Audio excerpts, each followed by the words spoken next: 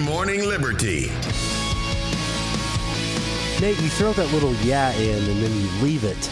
I know. Because we don't edit this thing. This is coming at you live, the Good Morning Liberty podcast. The first thing you should be doing right now before this goes any further is hit that subscribe button.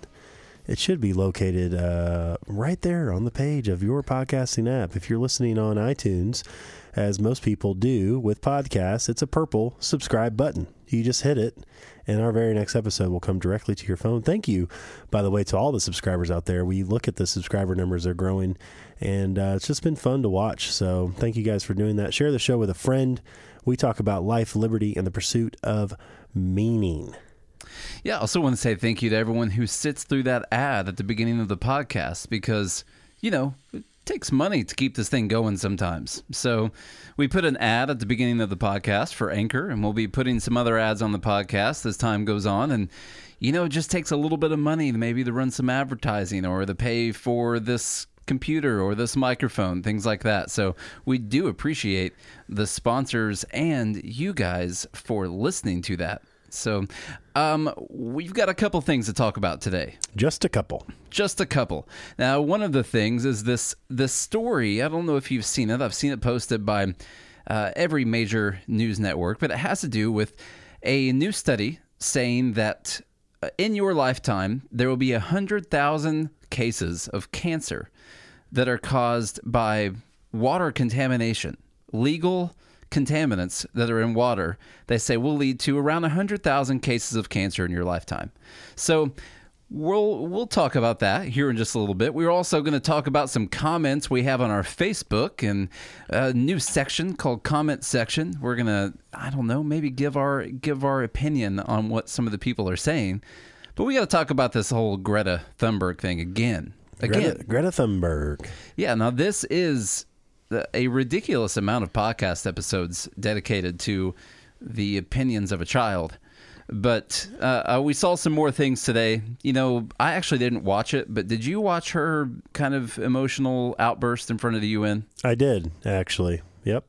Well, I know you were telling me that you saw some stuff about what people were saying about that. So I didn't even realize it had happened, but I had seen some comments on Facebook about people saying that it takes balls for a 16-year-old child to get up and say what she said in front of the adults in the room. And I think by balls they mean courage. I don't know why we're sexist and we attribute courage to males. It seems like a very outdated saying, right?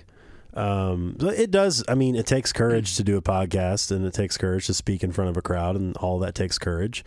And so for a 16-year-old to have that kind of courage, you know, my sister is in pageants and she sings in front of a crowd and, you know, talks and she's very articulate. She does news stuff and she's 17 now, but she was doing that when she was 16 too. So she had a lot of courage. One thing I don't understand is even on the libertarian side, we've seen some things about how it's ridiculous for us to discount her just because she's a child, that children shouldn't be able to have input or opinions on this. Yeah, so that's what they were saying. They're like, I may not agree with the message, but this takes courage, and children should be allowed to have input or say. And basically, essentially what happened is there was a UN panel, this climate event that took place in New York, where, of course, she was invited because she's become pretty famous now. There's a book about her, and her speech was centrally regarded around the fact that, according to the IPCC, we have 1.5 degrees Celsius that we can warm up, and after that, we do irreversible damage to the earth that will basically destroy her future and the future of everyone in her generation. And so the adults need to do something before that catastrophe strikes. And she said, "How dare you?" I can't tell you how many times she said, "How dare you? How dare you? How dare you?" So she said that, and she said it in an almost crying voice. But it was hard to believe what she was saying because it just seemed like she was acting. Yeah. It really did. There were no real tears. The 10 seconds of it that I saw looked like she had planned to go into this emotional outburst in the beginning. That was kind of always the plan. So the problem I see with this is that well, there's a few. There's a few problems. You brought up a good one. We'll start there, I think. Yeah. So, well, how high should we hold the opinions of kids, 16-year-olds?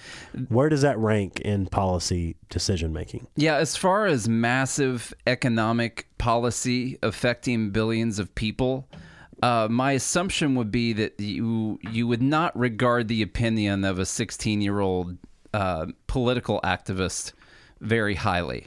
Might I say kind of privileged? Yeah, I did. 16-year-old. I did some reading on her, and definitely she grew up. I believe her dad or someone else connected to her was an actor, and then so basically, she's been doing okay. The other side of that is that she has no idea what the real world is, what responsibility is, what suffering the consequences of your actions means. She is a child. She does not know how to rationalize when there are different variables to a certain equation like this, where sure, we should do something to move towards cleaner energy, and we are, by the way. We should continue to move towards cleaner energy, and that has to be balanced with the fact that we also have to think about economics, and children are, in my opinion, notoriously not good at economics. Most adults aren't good at economics. Yeah, I mean, our level of expertise on economics, I would say, is like minuscule. Yeah, but we're above average. It's basically like if you were to go to a child and ask them everything that they wanted for Christmas.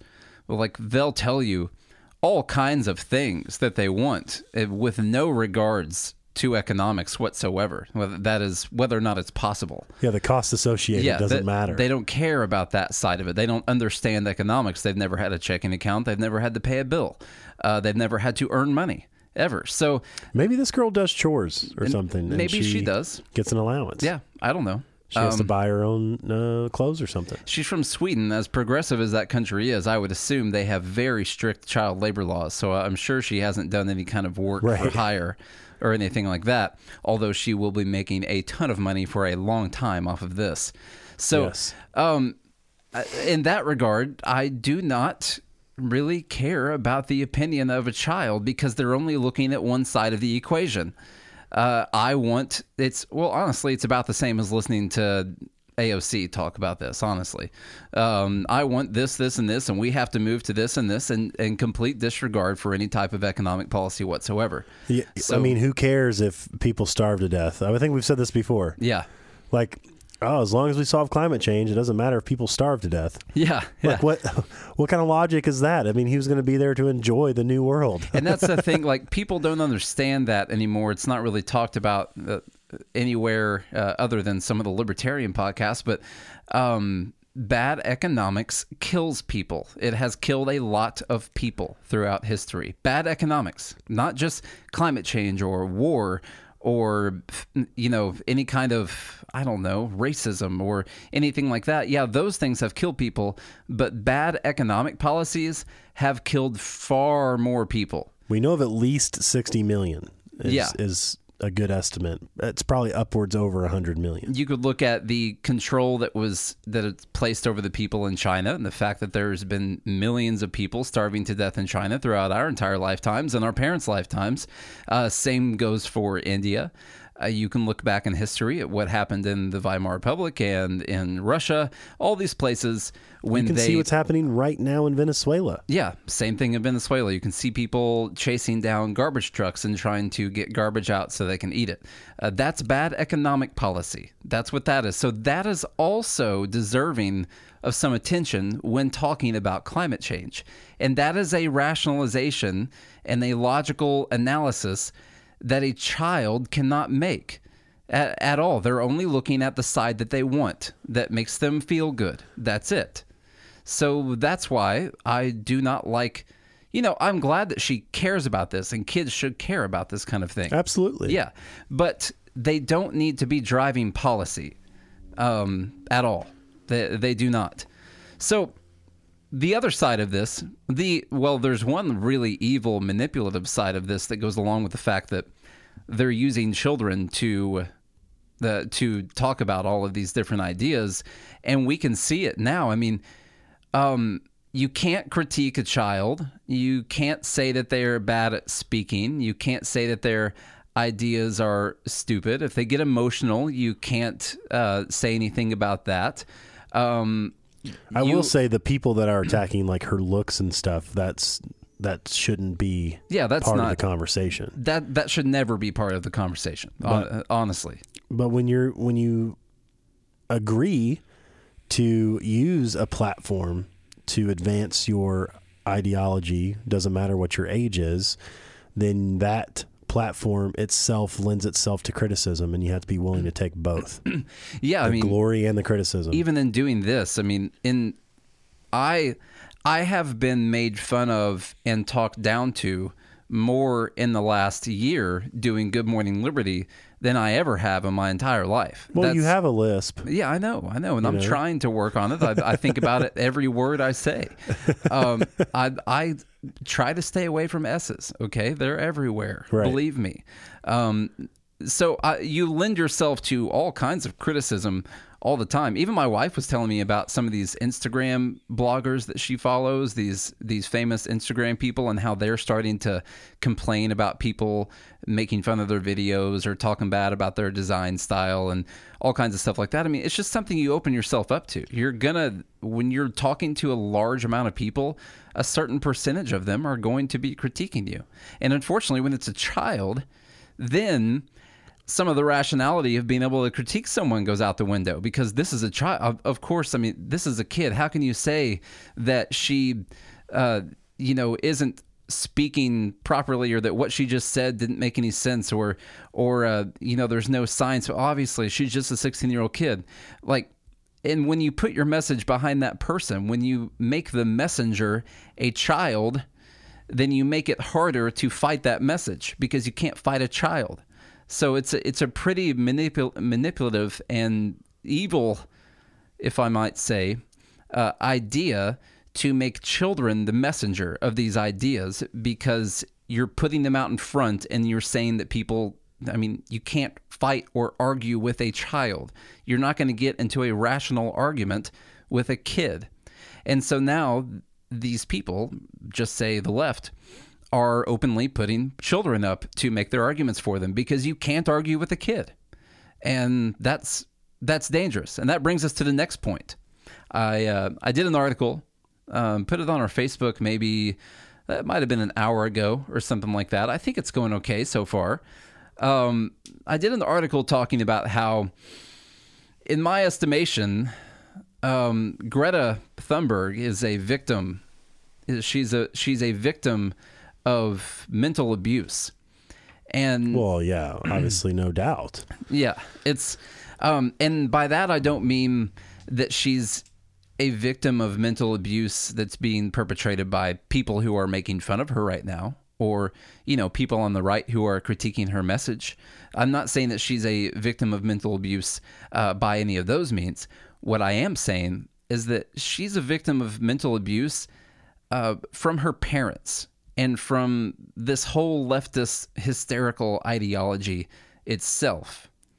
Because she's now grown up. She's 16, I think we said. She's now grown up with this vision of the world that says that it's about to end, that her world is going to be destroyed, and that she's not going to have any kind of life. Unless, of course, she can get Congress to make some kind of action to save the world. But she's been raised, being told every single day, seeing on the media, hearing in school, and hearing from her parents, that there's a impending climate catastrophe that is going to destroy her life, and that she's only got a few good years left, and then the rest of it's going to be all just distraught famine and just terrible, terrible situations for the rest of her life and all the people that she knows. So she's been raised hearing about this. It made me think about, in the 70s, we talked about how Time Magazine put out this article, and they did a cover basically pointing to our new ice age, the coming ice age, saying in 73 that we were heading towards an ice age because the planet was cooling down too fast, that in 10 years we were going to be seeing famines and starvation because the growing seasons were going to keep getting shorter. So we would be able to produce less and less food all the time. And in 73, they were basically setting this path forward that in 10 years, we were going to start seeing people starve to death. We were going to start seeing famines all over the world, that we needed to do something right now, that we were about to head into an ice age. And they were even proposing that we do everything we could to melt the polar ice caps. And this was the scientific consensus in 1973. And in this article, I posted their magazine covers and everything like that. Do they have a 90%, 97% consensus rate? I don't know what the percentage consensus was, but did they find enough scientists who believed in this, and then they found 3% that didn't? Yeah, I guess so. They ran that list through the numbers. It made me think about, this girl, she's 16. So I was thinking about, okay, in 1973, when this whole panic happened, when the public was told by scientists that we were heading towards an ice age and that we probably wouldn't be able to stop it, it made me think about my mom, who was 10 years old at that time. And I just kind of thought about, if we had the social media and the 24-hour news cycle, it made me think about how she would have grown up, similar to Greta now, but how people would have grown up in the 70s. Basically, you can use your parents or yourself or whoever it is that you can think of, growing up, being a young teenager or a child in the 70s, and being told on a constant basis that we were 10 or so years away from the start of a famine and the mass starvation of billions of people. People at that point in time in 71 were saying that the entire United Kingdom was going to be islands of 70 million starving people. We were hearing all these sorts of things in the 70s.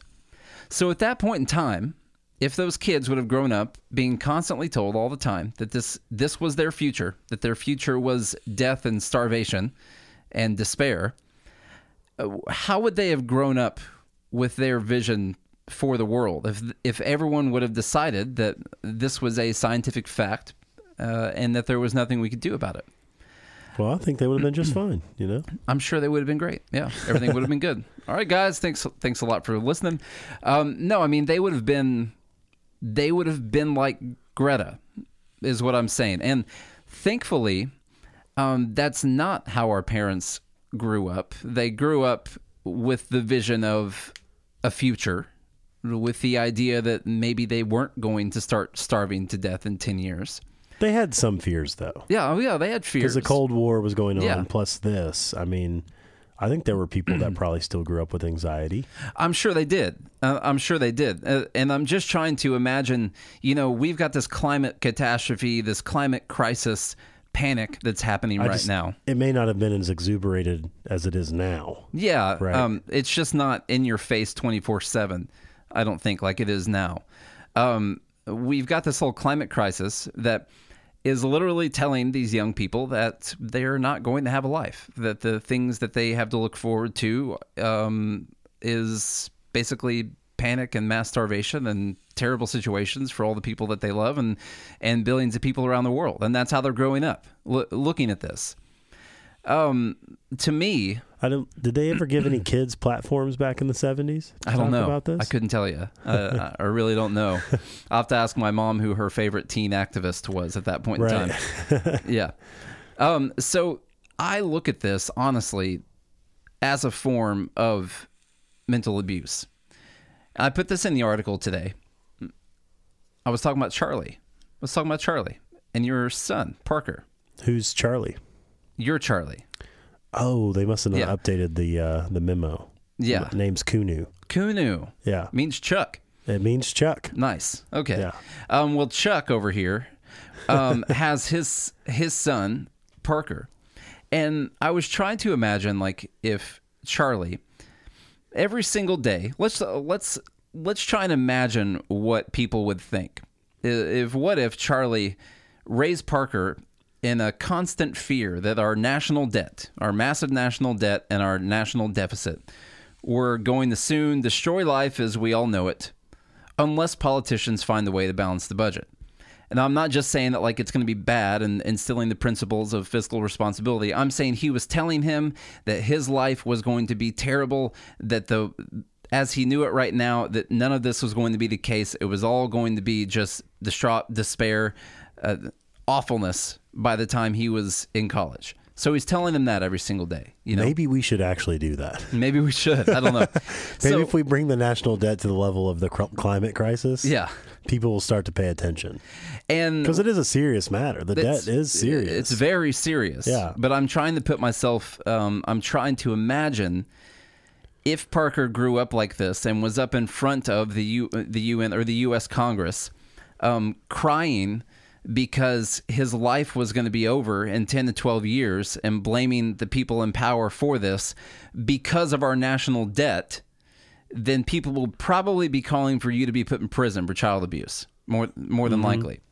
You know, just imagine if you were showing him every day of Parker's life. If I told him, hey, because of the national debt and the politicians that put this in place, that you're not going to live to see 30. Yeah. Like, you're just going to be dead. Yeah. Or everyone you know will be. Yeah. Or you're like going to starve to death. Yeah. Everything's going to be terrible. And also to illustrate that, you were showing him photos of the death and destruction that have been caused by socialism and communism and fascism in the past, and showing him pictures of people who were starving in China, and just putting those up around the house for him to see at all times. And that was in his newsfeed all the time, was the death and mass starvation that had been caused by socialism. So he lived in it, so he would grow up in a constant state of anxiety and depression and nihilism. And so my assumption is that people on the more liberal side would think that that was insane and ridiculous and harmful to Parker's well-being to be telling him that our U.S. government was potentially sending us all off of a cliff, that you would be a bad parent for doing that.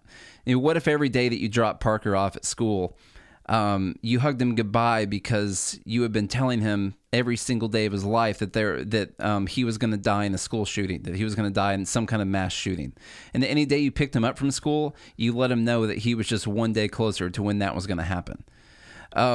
He would probably be really, really anxious and upset all the time. And if that wasn't the case, what if you were just reminding him that he was going to get cancer or malaria or some kind of childhood disease, or that he was going to be in some kind of an accident, and that was going to happen before he finished college? And you just you reminded him of that every day, every hour of every day. Cause schizophrenia. Yeah.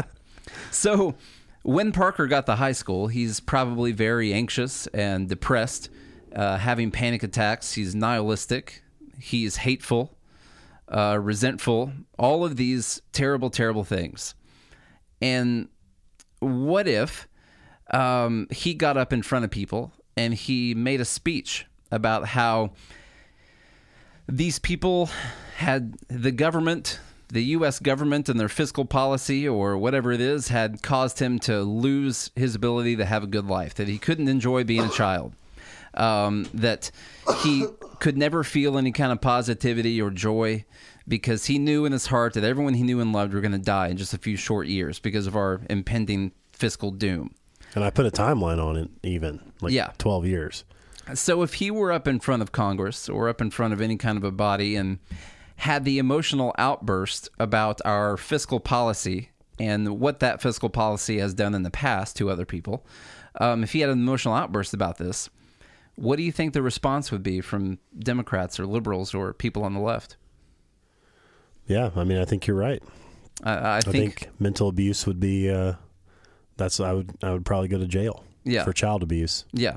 So that's what I don't like about this is one thing she said was that she was a child and that she shouldn't have to be dealing with this, that she should be at school worried about homework and things like that. And that's true. And that's her parents' fault.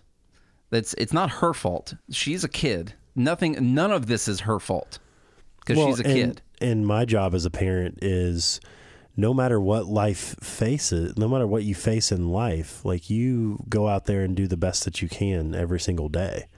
Like, that's what you do with kids. That's what you encourage them. Yeah. You don't portray a life of despair and say that if this doesn't get fixed, there's no hope. it doesn't matter what the market is. It doesn't matter what the weather is. It doesn't matter anything. You have one life, and your job is to go out there and do the best you can every single day. And part of this is made more difficult by the fact that there are so many scientists who back this ideology up. And that if we had this conversation with someone on the left right now, they would say, okay, yeah, well, that's because your fear that you are instilling is ridiculous. Mine's backed up by science and it's real. So that would be the response. And my question then would be, would you recommend that my mom's parents had put this same fear in her about the fact that she was going to die in an ice age by the late 1980s? Mm-hmm. Would that have been the rational thing to do to a child at that point in time? No. Because that's what the science backed up. That's what the science said in the 70s. At that point in time. The problem with science, I love science. It's awesome. Scientists know more than we can even understand can be known. I mean, honestly, as far as physical world and the universe, all these things, there's a lot of things that we just don't even understand that they know it or how they know it. I love science. I'm not saying that science doesn't exist or they're always wrong or none of this is real, nothing like that. But what I am saying is science is never settled. Like today's science, this is what the scientific consensus might be right now. But in the 70s, the scientific consensus was that there was going to be an ice age. And in the 90s, the scientific consensus was going to be that we were going to die in floods because everything was going to melt by the year 2010 or something like that. Like the scientific consensus changes as our technology and as our ability to be scientific changes. At one point in time in the 1800s, it was argued that a human being couldn't ride on a train because a human being, if it went faster than 40 miles an hour, would explode. So they were idiots at that point in time. They did not know that. They were ignorant at that point in time, is the better way to put that. Well, and here's actually what happens in science. Most everything that's scientific is actually a theory. Yeah. That's all it is. There are very few actual scientific laws. Like there's a law of gravity, right? Because it's been tested so many times that they decided, oh, well, this has been tested enough. It's a law now. Yeah. There's a law of gravity, and you can test it out for yourself if you don't believe anybody. But the thing about climate science is right now everything's a theory. There's lots of things that are still theories. There's a theory of relativity. And there's a theory. I mean, there are things in physics that we just don't even understand yet. Yeah. There are particles that are smaller that are smaller than atoms, smaller than whatever, protons and neutrons and electrons that make up atoms. There's nano protons. There are particles so small that and the other thing is the universe is so massive we don't even know how big it is. Yeah. It's like it keeps expanding. Well, and we're traveling through the atmosphere. We're traveling through space at like 400,000 miles an hour. Speaking of like particle physics and things like that, I mean, so right now, like they can look out in space and they can find these areas where they just say like there's nothing. There's literally nothing there. Not even light. We can't figure out what it is. There's just nothingness. And what I would say to that is, or you just haven't developed the technology to measure what it is. Right. And so that's where I differ on it. Is where they say there's this area where there is just literally nothing at all.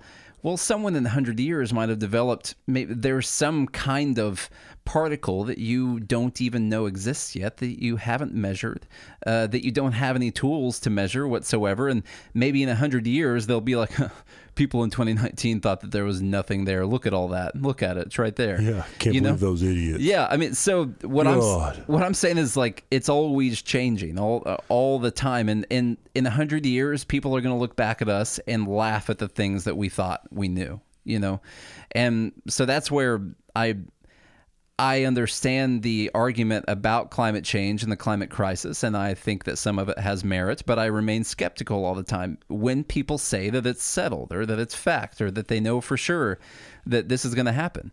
Because all that has to happen is we discover some new thing that we didn't know existed tomorrow, and they're like, oh, well, crap, this wasn't a problem at all. Right, you know? and that's why we boil it down. You and I think the same here. And Elon Musk really influenced me on this. It's as simple as maybe it's not a good idea to take carbon out of the ground and put it into the air. Maybe that's not a good idea because we don't know how to get it back in the ground. Yeah. So maybe that's not a good idea.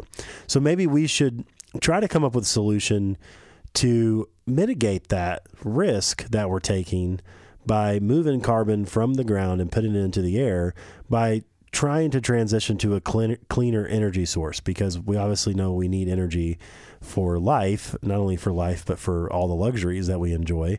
And no one wants to give up. No one wants to give up listening to this podcast, you know, For sure. And if it wasn't for all the carbon that we use to create all the things that ultimately create things that we enjoy, all the luxuries that we have, like Netflix and Uber and Apple computers and cell phones that send signals to space and back, and hell, the satellites that are up there and the space rockets that get them there. You know, all of the things that we actually enjoy in this life, and it's there's never been a better time to be alive. We enjoy a luxury of life that human history has never known, ever. And we've said this many times. I mean, Jesus, in 1900, your life expectancy was 50. Yeah. And there wasn't much to look forward to. And the poorest people among us today in the rich countries were richer than Rockefeller ever was, because although he had maybe more monetary value, let's say, pertaining to the population, the luxuries that we have today weren't afforded to him because they weren't invented yet, Yeah. by the way.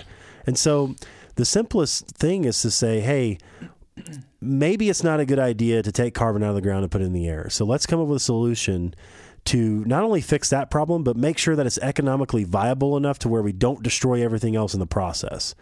And one thing I love Jordan Peterson talks about is that, you know, we teach kids that they can just go out and change the world. And he talks about the social construction that we've developed, and we've talked about this many times as well, is not just something that our founders conjured up overnight. This, you know, the Constitution and the founding of America and Western culture is something that took millions of years to develop. We got here through the millions of years of development of human beings and our ancestors to get to the point where we enjoy the freedoms that we do. And so to fix things in a societal structure is very complicated because we have very complicated societies.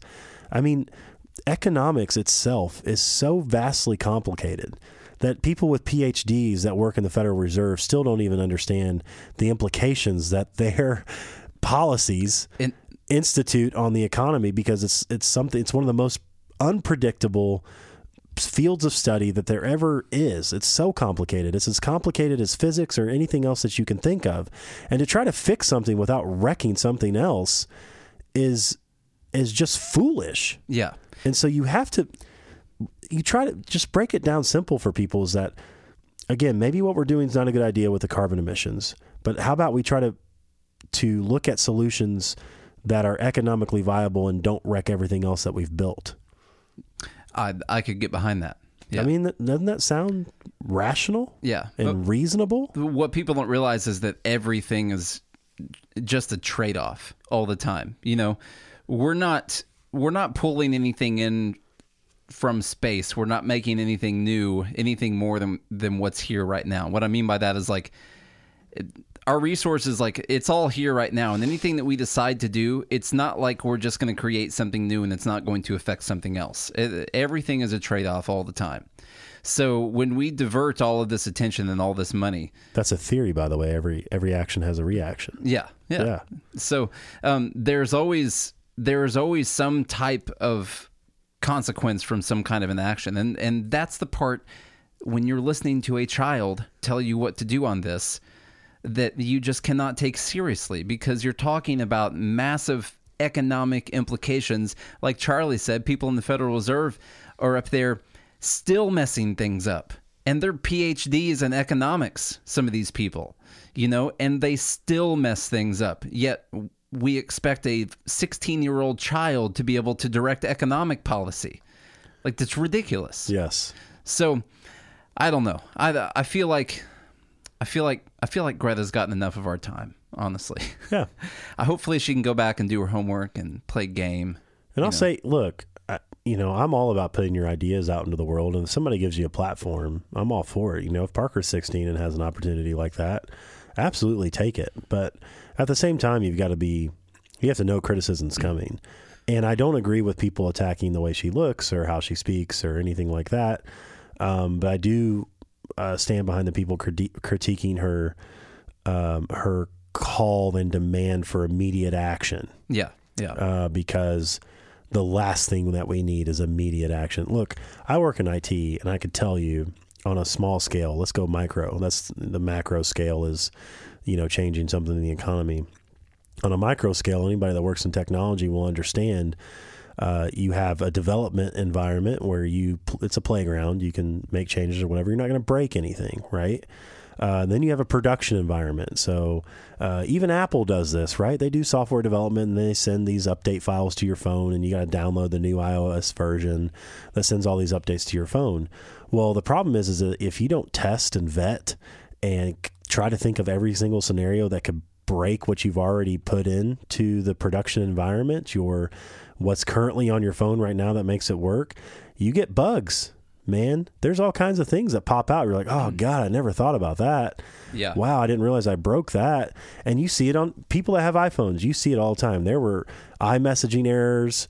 There were some iOS updates that had phone call errors, dropped phone calls. They missed a whole security. They left like something wide open where they had to do an emergency iOS upgrade because they left this wide open security breach that made your iPhone vulnerable. There's all kinds of things that happen. And so these complicated systems, right? You'd say your phone's pretty complicated. Most of you don't even know how it works. It just does cool things, right? But if you look at the underpinnings behind all of that, it's a lot of complicated things that take people with computer science degrees or, people that are dedicated, that grew up in their lives in the technology world to take all of these complicated pieces and make them work cohesively. And so now you have an iPhone that does really cool things.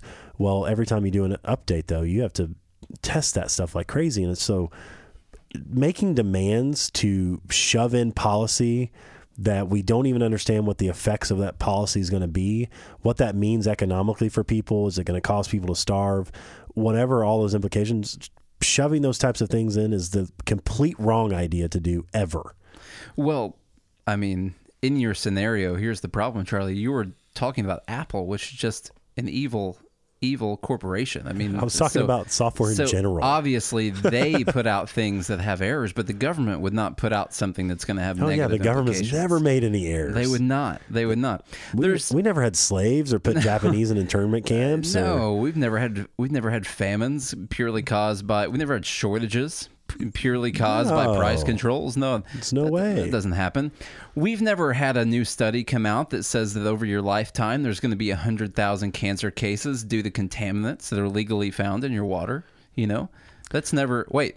That are allowed by government. Yeah, legal contaminants in your water. So here's this story. I saw a lot of people post it. So vetted story. Saw CBS post it. Saw the Times posted and Fox News posted it. All these people. So anyway, this story is saying that a new study is finding that over your lifetime there will be about 100,000 U.S. cancer cases that are just caused by tap water, just contaminants in your tap water. Okay, so in this article, it says the Environmental Working Group study, which was published on Thursday, analyzed contaminant occurrence in the nation's drinking water from 2010 to 2017. Researchers determined that most of the cancer risk comes from arsenic, disinfectant byproducts, and radioactive contaminants. This is a quote from the lead study author. He says, "We want people to realize that water that meets legal specifications may still cause health risks based on the latest science." Well, that last line. Okay, well, I'll just say that again. His quote, this is the lead study author. "We want people to realize that water that meets legal specifications may still cause health risks based on the latest science."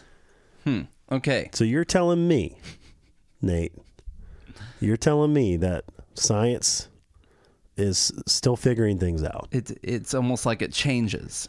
Weird. Because I think at one point in time, the science was settled on this. Yeah. That our drinking water was safe. How many of those came from Flint? I don't know. At least 20 to 30 of them, I guess. I'm not sure. Because you know Flint's still dealing. Like I don't know how many of you guys out there know this. Flint, Michigan, is still dealing with. And I saw a video the other day. Jesus Lord, their city council. There was this meeting, like people getting in fist fights and stuff. And some people that work for the government in Flint aren't providing reports, and council members are like being threatened, and it's a mess. Yeah, because it's a mess. Get your brooms. Because they dropped the case against the people who were responsible for this, right? The new I think district attorney or prosecutor or whoever for Michigan dropped the case that was pending, criminal charges that were pending against people who allowed this to happen, let's say. Yeah. And it's been some years since this whole thing happened. I think it was 2014, like pretty sure. Almost 10 years or something like that. But they have not installed an entirely new water system throughout the entire city of Flint. Like that has not happened yet. So they are still dealing with this issue right now. Which, according to this report, it wouldn't matter if they did. Yeah, they would still have cancer cases. Instead of lead poisoning, you'd get cancer. Yep. So choose your poison, I guess. Choose your poison. Pick your poison. Maybe this Coke isn't so bad after all. So contrast this with, did you ever see that movie Aaron Brockovich? Yes. That was a good movie. Mm-hmm. Good Julia Roberts movie. I remember my mom watching it, and I watched it with her. That was back in the day, and I don't remember.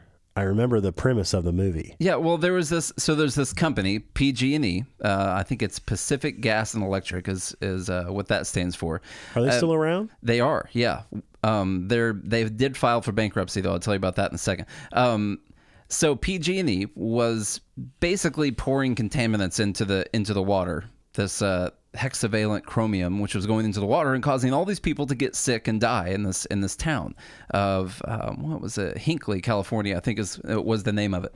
So there was this big lawsuit, and then made famous by that movie Aaron Brockovich. Big lawsuit where basically 1,000 people sued, and they got damages up to $400 million from PG&E. So there's kind of what happens when a corporation poisons your water right there, when they do something that leads to you getting sick. The other part of that is, like you were asking about PG&E, they did have to file for bankruptcy because they were also blamed for the cause of the wildfire in California that kind of took up all those towns really quick. A couple of years ago? Or last year? Like last year, yeah. Oh, wow. Yeah, so they ended up being implicated in that. There was some kind of a spark from one of their transmission lines or something like that caused it. So they were liable for all the damages from the wildfires, too. So they paid out the $400 million settlement from the contaminants. Yeah. Yeah. But now they can't pay out the billions. Yeah, I guess they can't. Yeah, I don't think they're going to be able to handle that. Their stock, completely tanked when that wildfire happened. Went from like $26 to like 50 cents a share. Yeah. And there was no reason to buy it or anything because it's not going to pop back up. But this conversation, I don't know what's going to happen with the potential 100,000 cases of cancer over your lifetime. I don't know if there's going to be any legal redress I want to say against the government. That's not only for their pollution. Not only did the people get to seek a redress of grievances, karma actually got them too. Yeah. Then they still got taken out. Unfortunately, people had to lose their homes, but they got taken out all the way. Yeah. For their horrible wrongdoings. So it makes me want to ask the question, like, if you're suffering from some kind of cancer that was caused by arsenic or some kind of radioactive contaminants, things like that, I mean, are you going to be able to sue the government for any kind of money, you think? You think they're going to establish a fund and pay out people? They're the ones that allowed it. They're the ones that said it was safe. Yeah. Legal standards still right now are allowing these contaminants in the water. It's just like, the FDA allows a certain amount of feces and a certain amount of, animal parts to be in your food. Yeah. Yeah. There's rules on that, right? Then they mark it safe and they say, hey, this is safe to eat. Yeah. And then if you do eat it, something could still happen and you have no recourse. So it just kind of... One of the people in Flint have zero justice for kids dying. Yeah. Kids. And their situation still isn't fixed. Right. It's been 5 years since that happened. So who out there would like the government to take more control? Yeah, we should put them in control of every single thing. Well, they already kind of are. But nothing's their fault, and you can't even you don't have any action that you can take. So this like kind of makes me think about the differences in capitalism, free market capitalism, and just say government ran institutions. Because the great thing in capitalism is that if someone is not providing you value or someone else can do it better, like no one's forcing you to go to that entity for anything. So they're always trying to do a better job and to make sure that they're earning your business. In this case, PG&E did something terrible, and then of course they were sued, and now they have eventually gone bankrupt from other problems. Whereas when the government provides you a service and it potentially kills you or 100,000 other people or causes all kinds of other problems in your life, there's no one else that you can go to for those services.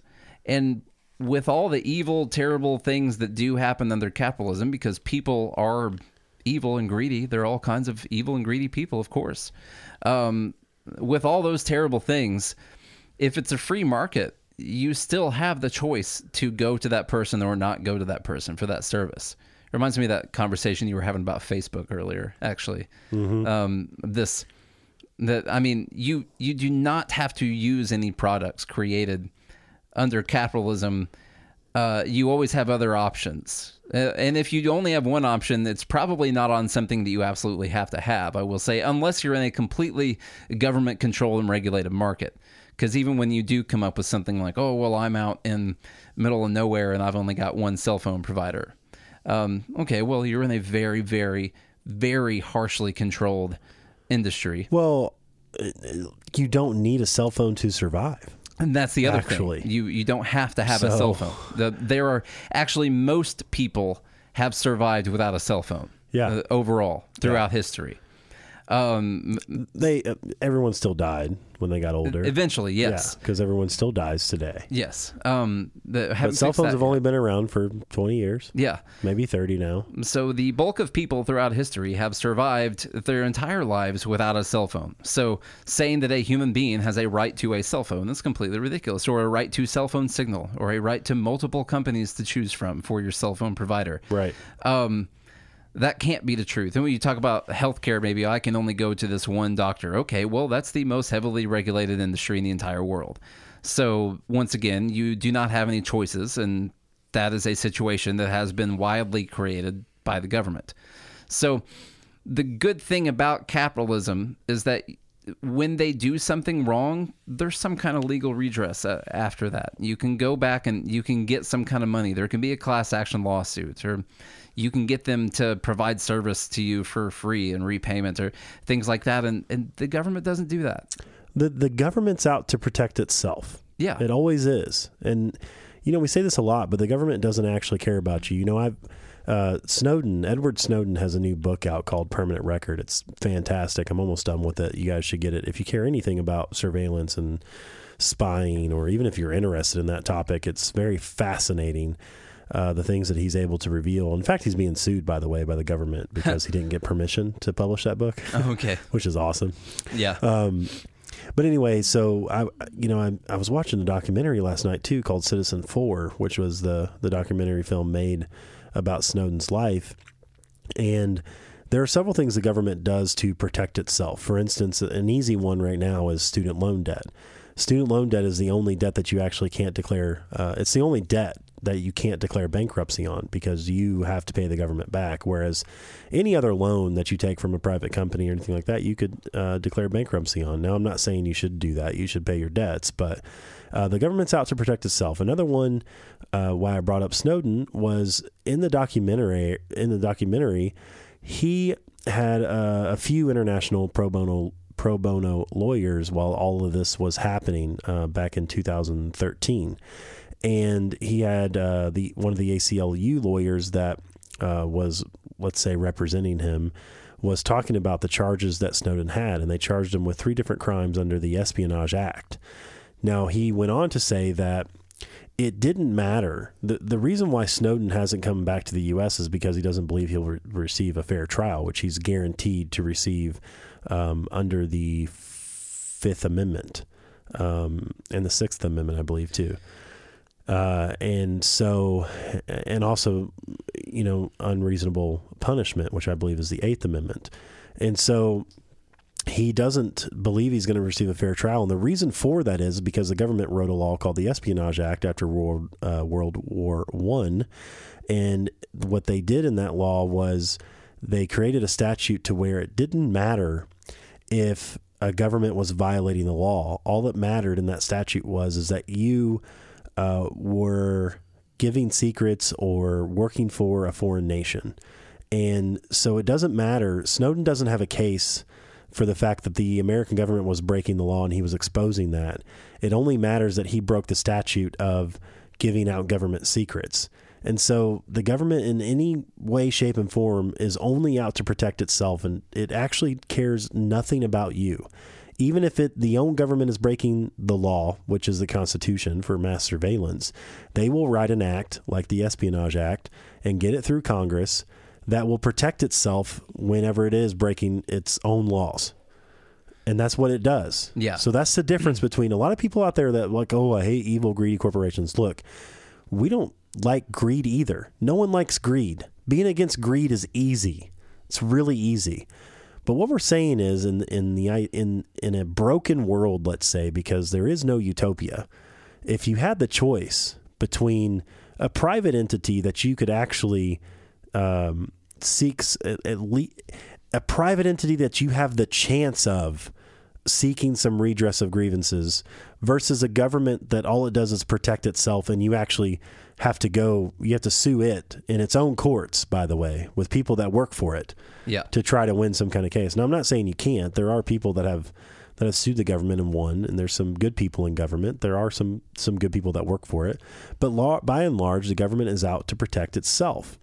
And the people inside of government are out to protect themselves, and they will do everything they possibly can to make sure that you suffer and they don't, because they want the power. Yeah. And they're the only form of entity that has a monopoly on the use of force. Yeah. And that should scare you the most.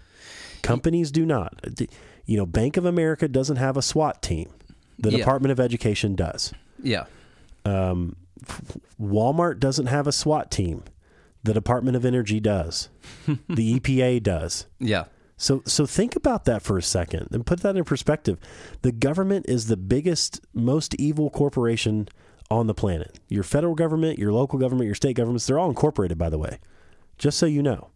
They're incorporated. They have a fiscal ending year. In fact, the government's year ends in October, I believe. They're treated exactly like any other corporation's treated. They're incorporated, and they're the biggest, most evil corporation on the planet that has a monopoly on the use of force, where somehow it is deemed acceptable that the state can use force. Nowhere else is that acceptable. And so when you ask yourself, which entity should I fear the most? Which entity should we control the most? It's the government every single time. And by simple, basic analysis, it's the government. One point in that I wanted to add is that I'm not saying, and I know you're not either, that people who go into the government are inherently evil and people who go in the corporations are just inherently good. That's not really what happens. There are human beings going into both of those. They're all just people. The difference is that the incentives in the free market capitalist system say that those people, whether good or evil, that go into a corporation to provide services, that those people only ever make money if they provide you something that you find valuable. And that's the only way that they ever stay in power, they ever stay rich, they ever make a bunch of money in a free market system. They can only do it if they serve you enough that you want to give them your money. In the government, that incentive structure is not set up. The incentive structure is for them to gain power and to keep that power because, like Charlie said, They have the ultimate use of force. You do not have a choice to give the government money or to not give the government money. They can take your money. Therefore, there's no incentive to make sure that they provide you value in return. There's no incentive to make sure that what they do with that money is efficient or effective or productive. So that's why I'm always a bigger proponent for businesses and corporations than I would be for the government, because there is at least, like Charlie said, a chance of redress against them. There is a chance to change. There is a chance to not give them what they're asking. You can file bankruptcy. You can go shop somewhere else. All of those things you can do, but you cannot go to a different government. You cannot decide to not give the government money this year. You do not have any choices like that. So that's why we're over here promoting capitalism all the time, because whether the people are evil and greedy or not, the incentive structure set up through capitalism makes it so that they have to provide value to you in some kind of way, or they do not reach the higher points that they make. So, like, how long do you think Johnny Goodson's scamming business stays open? Not long, about one cycle. About one cycle. Yeah. Do some people get hurt? Yes. But you know what? They get caught really fast. And it's not because some bureaucrat made a law that scamming's illegal. It's the fact that people don't like to be scammed. Yeah. And eventually, very rapidly, actually, they get figured out and the scams get figured out and people will stop doing things to get scammed.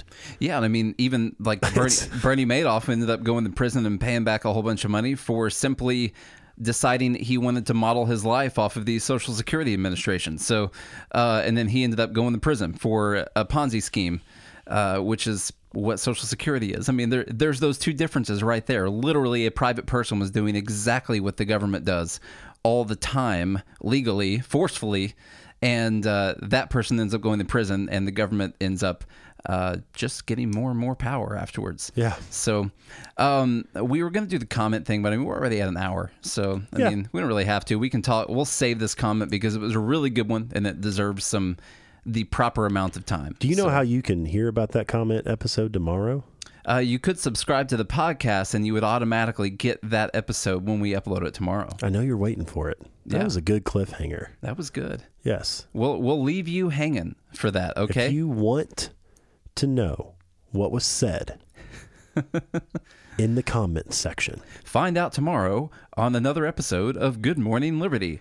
Before you do that, though, well, I mean, hit the subscribe button first. And then after you do that, go to goodmorningliberty.us/shop, where you can get the hottest, latest, and greatest merch available for you to purchase. Shall Not Be Infringed is a great T-shirt. We got Bernie Lies coffee mugs. Yep. And when you're sipping your delicious coffee, you can go to gmlconnect.com as well, and there's a place on there for shop. And there's another button, by the way, just like your subscribe button. So you can go shop there. And you can also enter into our handgun giveaway. We are giving away a Ruger LCP 380, yep. By the way, a great carry gun. And so if you do not have one or you would like an extra, then this is a great giveaway that you can enter. All legal, by the way. This will be shipped to your local FFL firearms dealer, do the background check and the whole thing for your state regulations. So whoever wins in your state, all applicable laws will be followed. So make sure you enter that. And follow us on Instagram. Go to @GoodMorningLiberty on Instagram. Follow us on Twitter @GoodAMLiberty. We'll get some followers on there. You know, we don't use Twitter much, but maybe if some of you guys go follow, we'll start tweeting some more. We'll tweet some more good stuff. Look us up on Facebook, Good Morning Liberty. You can also find our shop on Facebook, by the way, newly established today. So find us on Facebook. Go to goodmorningliberty.us if you guys want to read some great articles on politics and economics. And if you guys do all of those things, we are going to be right back here tomorrow bringing you some more liberty. Until then, have a good day and a good morning, Liberty.